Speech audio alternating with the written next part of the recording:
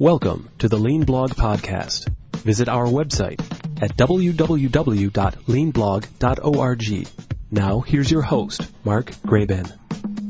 Hi, this is Mark Graban. Welcome to episode 313 of the podcast for August 7th, 2018.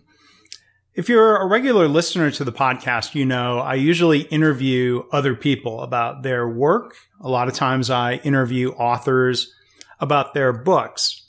Well, today, if you'll forgive me, I'm going to share a little bit of my new book with you here. It's a new book that's currently newly released, currently available. The book is titled Measures of Success: React Less, Lead Better, Improve More. And if you want to learn more about the book and the different ways you can buy it, you can go to www.measuresofsuccessbook.com.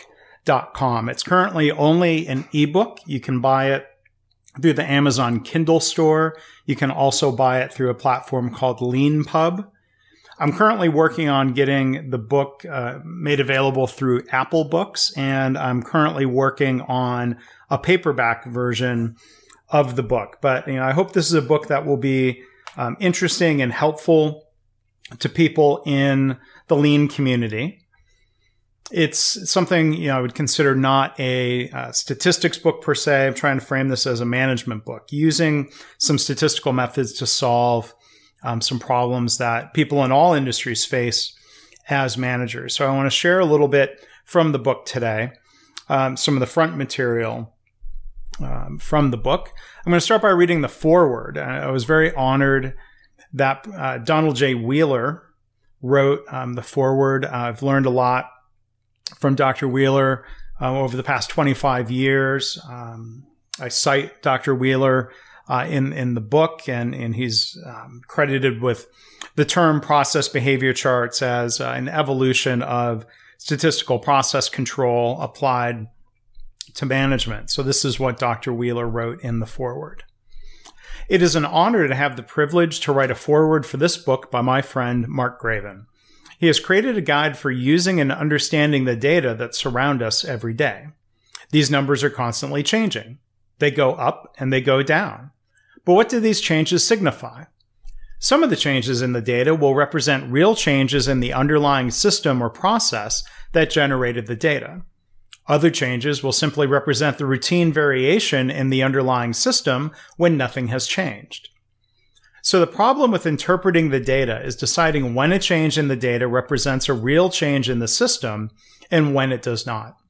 As a result, there are two ways we can get things right and two ways we can get things wrong. We get things right when the system changes and we interpret the change in the data as a signal of that change. We also get things right when the system does not change and we interpret the change in the data as being merely noise.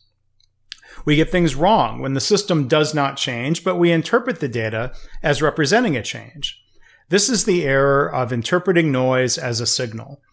We also get things wrong when the system changes and we interpret the data as representing no change. This is the error of missing a signal.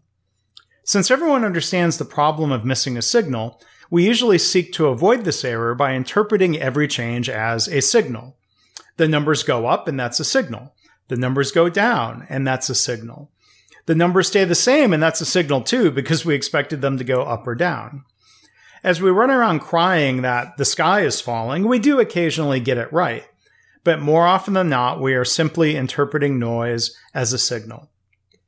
Mark presents the antidote to this disease of interpreting noise as signals. And that is why everyone who is exposed to business data of any type needs to read this book. Donald J. Wheeler, Knoxville, June 8th, 2018. So I want to thank Dr. Wheeler for supporting the book, contributing that foreword, for his kind words. I'm really honored that he would do that. So here's the preface to the book, as of course written by me. Why am I writing this book? I want you and your organization to be more successful, to improve more, and to be less frustrated in your improvement efforts. My intent is that this book's methods will help managers, executives, business owners, and improvement specialists in any industry use limited time more effectively. As I've worked and talked with leaders throughout my career, I've heard many common challenges that aren't always easily articulated. One leader expressed a vague underlying concern, quote, "We're trying really hard, but this approach, I don't know, it seems not to be working." For all of the attention placed on performance, goals, and metrics, many leaders haven't been taught the most modern and effective ways to improve and gauge progress. Some of our common management practices, as taught in business schools or passed down from generation to generation, can actually interfere with improvement. There is a better way. I see many well-intended leaders doing what they think is best for the organization and their customers, or they're doing what they think is necessary. But some of their best efforts and long hours often end up being a waste of time. Leaders and their employees get stressed out, they react, but are they more effective as a result? Accepting a better way requires first that we recognize problems or shortcomings with current management practices. Another leader told me, quote, "We have an old school command and control, if not bullying, culture. Leaders demand better performance and throw goals at people, whether they're achievable or not. They celebrate when we make a small improvement and come down on us when performance dips. They throw solutions at us instead of helping us develop our improvements. We're trying to shift from a blame and shame culture to a data-driven culture."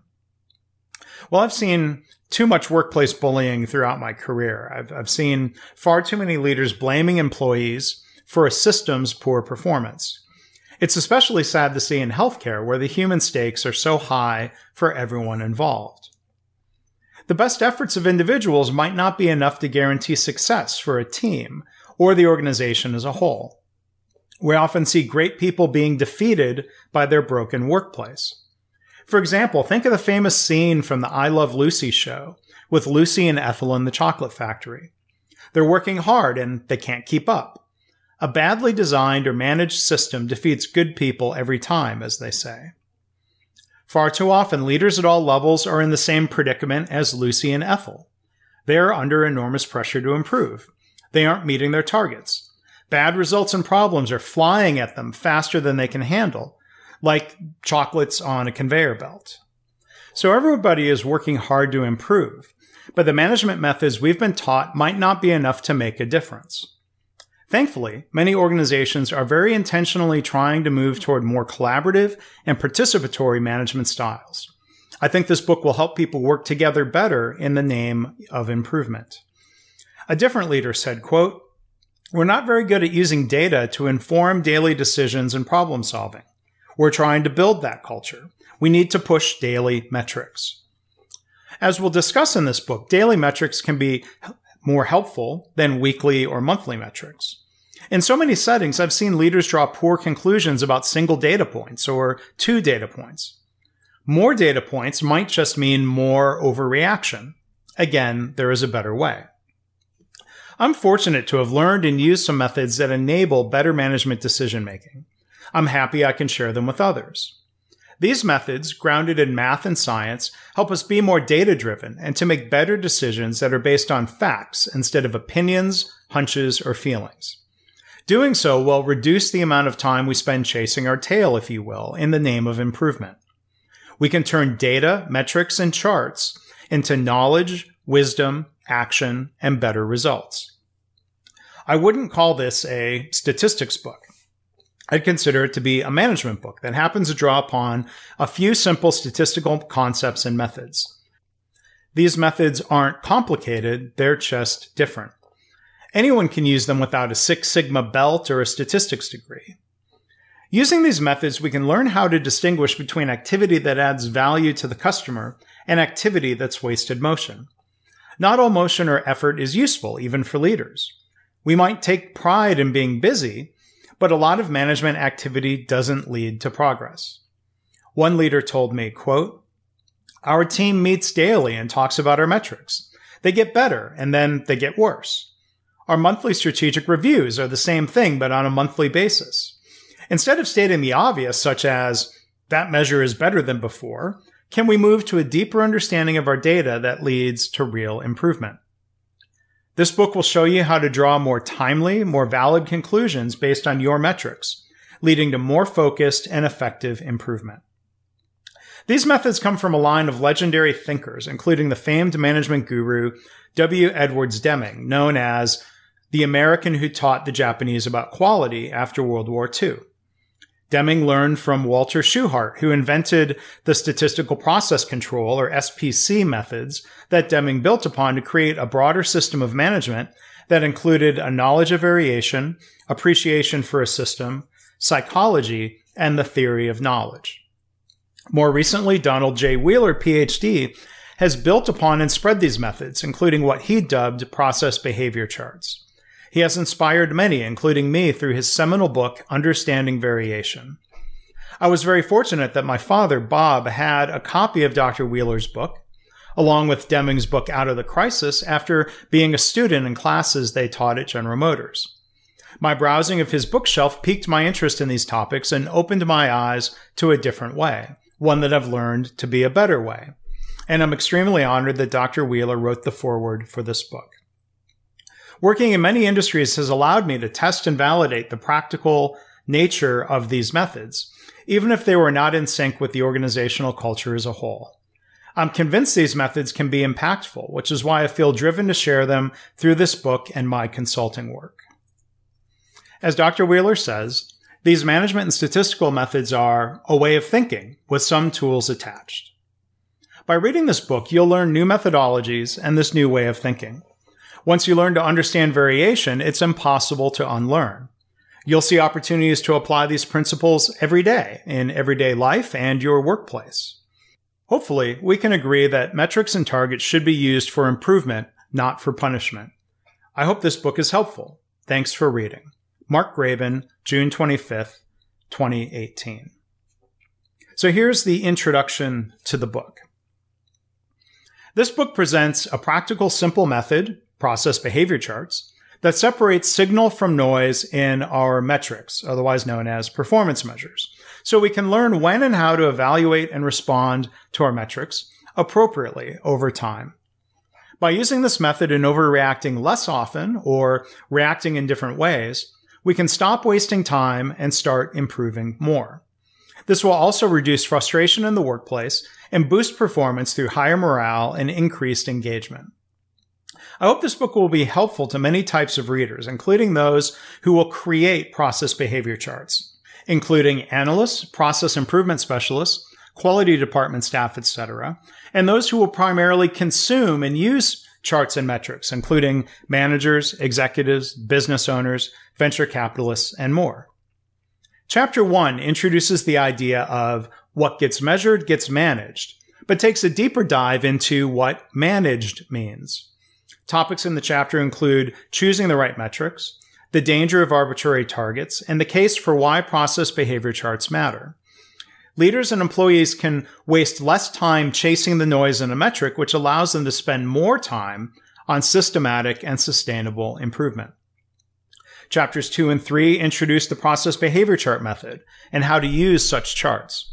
Comparisons are drawn to some common existing methods for tracking metrics and evaluating performance against targets. Why are process behavior charts more effective than 2 data point comparisons, quote-unquote bowling charts, and the like? Chapter 4 connects charts and metrics to our goals of improvement and success. The chapter explores methods for turning an unpredictable system into a predictable system by reacting to signals, and then how to improve a predictable system in less reactive ways. Chapter 5 is a narrative description of an exercise that's effective in learning how to understand variation, the red bead game that was made famous by the late, great Dr. W. Edwards Deming. Readers will have a chance to reflect on some of the common management tactics that are generally ineffective in a real workplace. Chapter 6 shows how process behavior charts can be used to dig deeper beyond statistics found in news headlines. How are comparisons between 2 data points sometimes misleading? Does the highest number in X years mean that there's a significant shift in our data? Chapter 7 further compares process behavior charts to common management methods and analysis approaches, including linear trend lines, column charts, and more. Chapter 8 comes back to workplace case studies and how we would use process behavior charts to make better management decisions. And Chapter 9 explores ideas related to change management and successfully introducing a new method into an organization. Appendix A takes a deeper dive, for those who need it, into the process and method for creating process behavior charts. And the book also includes 10 key points that will be introduced and revisited, along with 3 core questions that we should ask about systems and metrics. Key point number 1. We don't manage the metric, we manage the system that leads to the results, and we lead the people who help us improve the system. Key point number 2. 2 data points are not a trend. Key point number 3. No data have meaning apart from their context. Key point number 4. A chart will always tell us more than a list of numbers. Key point number 5. The job of management is not just to look backward, but also to look forward and predict, if possible, what is likely to occur. Key point number 6. There is variation in every metric or data set. Process behavior charts filter out noise so we can identify signals. Key point number 7. Don't waste time explaining noise in a metric. There is no simple single root cause for noise. Key point number 8. More timely data is better for improvement. Daily is better than weekly, which is better than monthly, as long as we don't overreact to every data point. Key point number 9. If there was an intervention in the system, make it clear in your chart or your discussion of the chart when that change was started or implemented. Key point number 10. When showing the before scenario, show enough data points to illustrate the previous level of variation, not just a single data point. So I'm also going to include the first part of Chapter 1 here in this episode. Once the book starts getting into charts and graphs, that doesn't convey as well in audiobook format. But here's some more of the introductory material from Chapter 1, which is titled Improving the Way We Improve. Most organizations are under pressure to perform better. How do we increase sales and production in our family-owned manufacturing company? Can we reduce infection rates in a hospital's intensive care unit? Will we get our startup on the growth trajectory that we promised the venture capital firm? People often feel like they're on a proverbial performance roller coaster. There's a lot of ups and downs. There's anticipation, excitement, and sometimes yelling, whether from excitement or fear. The emotional roller coaster of metrics and the way leaders react or overreact to them can be exhausting. This book is meant to help you get off the performance roller coaster, both stabilizing and systematically improving your results instead of ending up right back where you started. Leaders might be under pressure to judge performance on a daily or even hourly basis. Color-coding performance as red is bad, green is good can lead to a lot of overreaction, which then wastes the time of managers and their employees. Does any of this help us improve? In an age of big data, we're too often drowning in numbers and information. Using the methods in this book, we can turn a flood of data into a controlled flow of knowledge and insight that allows us to evaluate performance better, focusing our efforts on sustainable improvement instead of knee-jerk reactions. When do our reactions, no matter how well-intended, end up hampering improvement? The desire or need to improve doesn't mean that an organization knows how to do so. It doesn't mean leaders know how to look at their performance measures in ways that determine if they are actually improving. Do they know how to look for meaningful changes in performance, or are they just guessing or relying on gut feel? Do they use rules of thumb such as, you must investigate and explain every data point that's below the target, or you must find a root cause and give a corrective action plan for every below average week? Leaders might ask the following questions. Are we reaching our goals or targets? What do we expect our future performance to be? How do we know if a change has led to a meaningful improvement? Can we discover if the system's performance is degrading before it falls back into the red? How often are leaders pressured to make metrics look good instead of improving the system and its underlying performance? Now, some leaders might not ask those questions, or they might not know how to answer all of them. This book will help us answer the first 4 questions. The 5th is something to think about and consider for your own setting. Measures matter, but don't forget about managing. An expression that's often shared on social media or in email signatures is, "What gets measured gets managed." A statement like this emphasizes the importance of measurement, but it's frustratingly vague about how to manage or improve what is measured. Focusing on what gets measured is the reality in modern organizations. Measuring is easy. Managing is hard.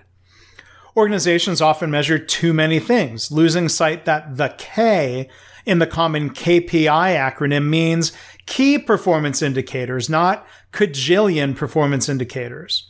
More measures might mean more work, and possibly more overreaction instead of more improvement. When under pressure to improve metrics, leaders and employees will pay attention. They'll talk about the metrics. They might assign somebody to be responsible for each one. They might form teams.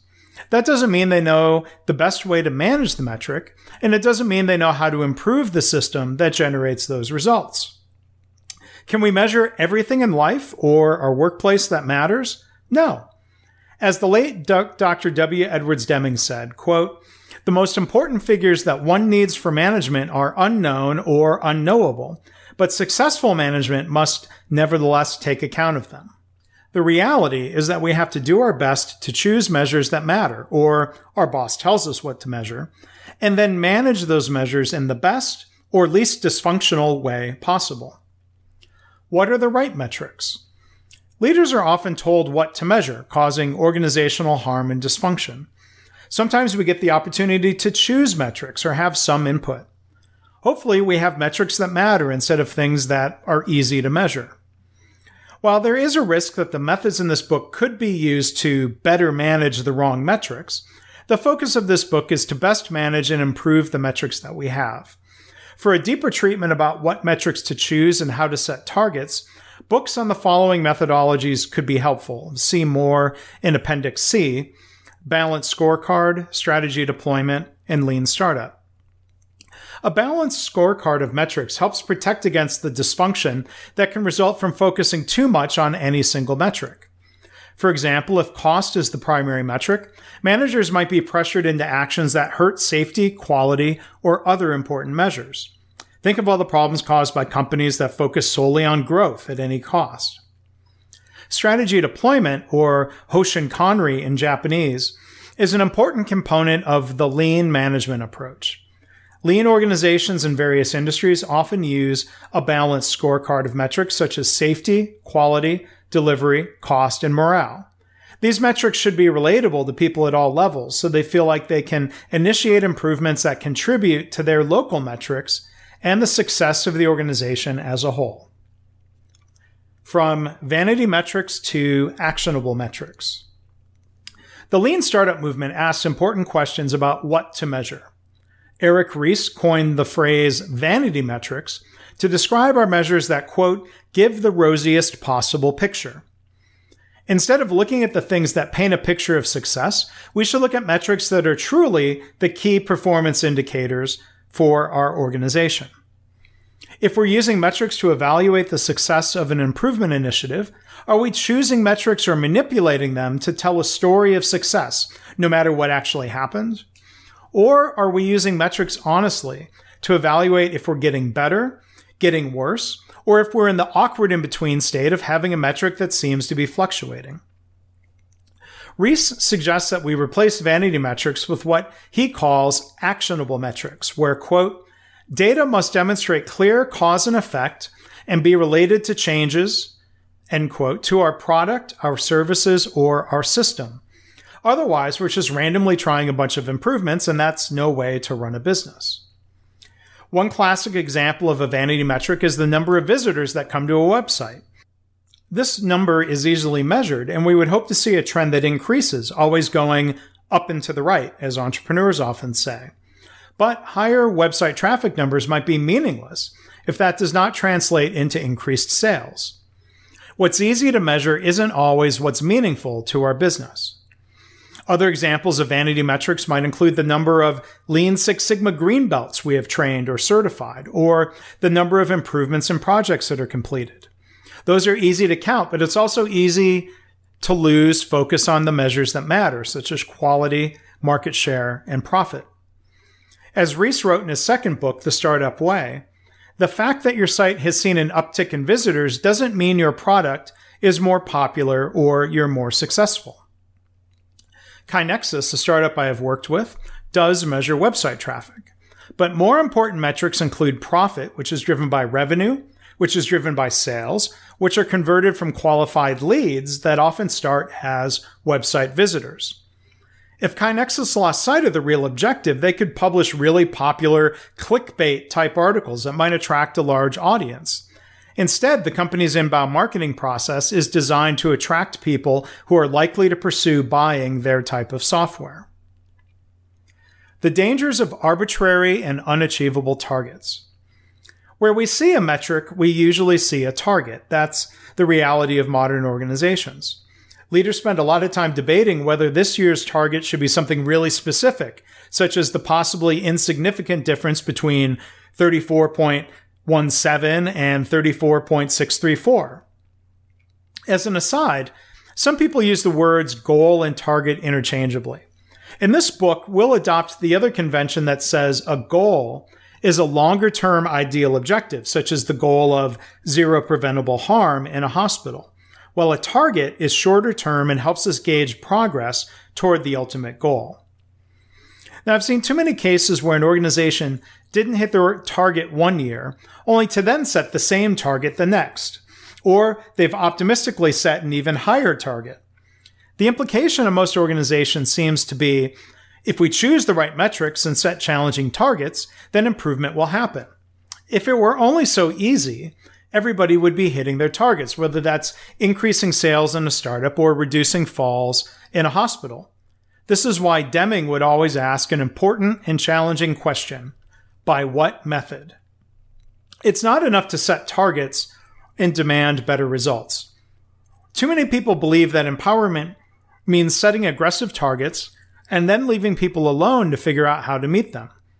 Collaborating with staff doesn't mean a leader is micromanaging. Working together to improve our systems and processes will lead to better results. In the wrong kind of organizational culture, setting arbitrary targets can become very dysfunctional. One of Deming's famous 14 points for management reads, "Eliminate slogans, exhortations, and targets for the workforce, asking for zero defects and new levels of productivity. Such exhortations only create adversarial relationships, as the bulk of the causes of low quality and low productivity belong to the system and thus lie beyond the power of the workforce." I've worked in the type of culture that Deming warned about, so I understand how an us versus them environment creates unbearable stress when leaders demand performance that's unrealistic and then blame employees for not meeting that impossible standard. There's a difference between an arbitrary target and one that's, quote, a law of nature, a term used by Don Wheeler to describe a target that has a scientific basis, such as a 60-minute target for the door-to-needle time for stroke patients to get treatment. An example of an arbitrary target might be, we need to increase sales by 25% this year. A target is still arbitrary if it's based on a competitive benchmark, last year's performance, or an organizational target that has been passed down from senior leaders. As Brian Joyner wrote in the book Fourth Generation Management, there are 3 things that can happen when people are pressured to hit a target without having the proper support and an effective improvement methodology. The first 2 are dysfunctional and are too often easier than the third and preferred alternative. 1, distort the numbers. 2, distort the system. 3, improve the system. We see many examples of this in the news, and we might see them in our own workplaces. In recent years, we've seen the CEO of Wells Fargo set an arbitrary target of 8 is great, meaning each customer should have 8 different accounts. Since the target was unreasonable, thousands of tellers signed customers up for accounts that they didn't need or didn't know about, and then got fired for being unethical. Eventually, the CEO was forced out into retirement. In the United States Veterans Health Administration, local clinic managers were put under pressure to keep waiting times for patients under 14 days. Even though the Congressional Budget Office called the target unrealistic, People in dozens of offices created secret waiting lists, a paper waiting list to get on the official waiting list in the computer, or other such distortions to make results look better than they were. Again, some employees and local managers were fired for what were arguably very systemic problems. I recently heard a funny story about a fitness center that asked departing customers to push one of 4 buttons that rated their visit as one of the following: a very smiley face, a somewhat smiley face, a somewhat frowny face, or a very frowny face. The gym's manager and staff were promised an incentive if a certain number of customers hit the very smiley button each month. They might have feared being punished for not hitting that target. What did the employees figure out? They learned that they could hit the very smiley face button a few times each time they walked nearby, which boosted that metric. Problem solved? However, it's possible to have a culture where a meaningful goal or target is shared by all.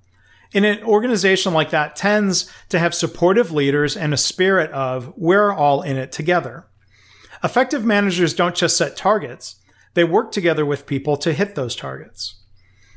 Paul O'Neill, former CEO of Alcoa, set an audacious goal for an important measure: 0 employee harm in their workplaces around the world. Such a goal could have been demoralizing if it seemed impossible and people feared punishment.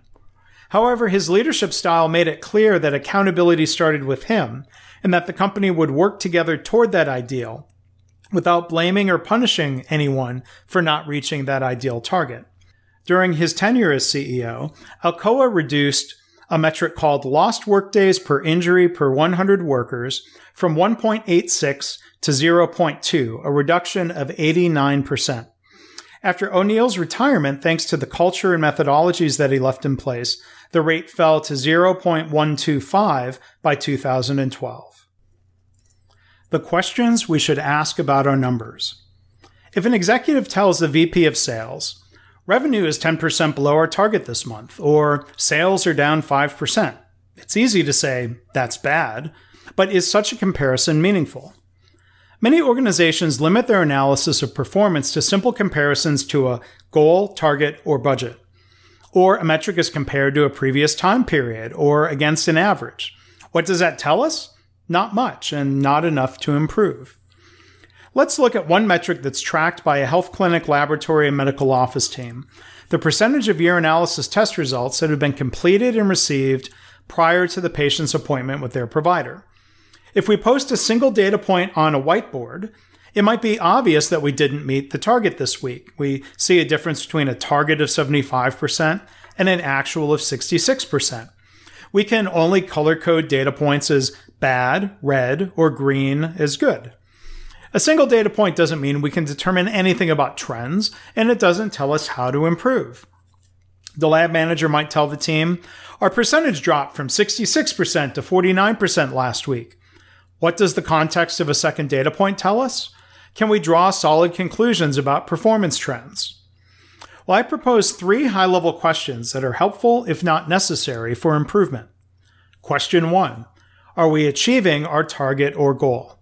Question 2, are we improving? Question 3, how do we improve?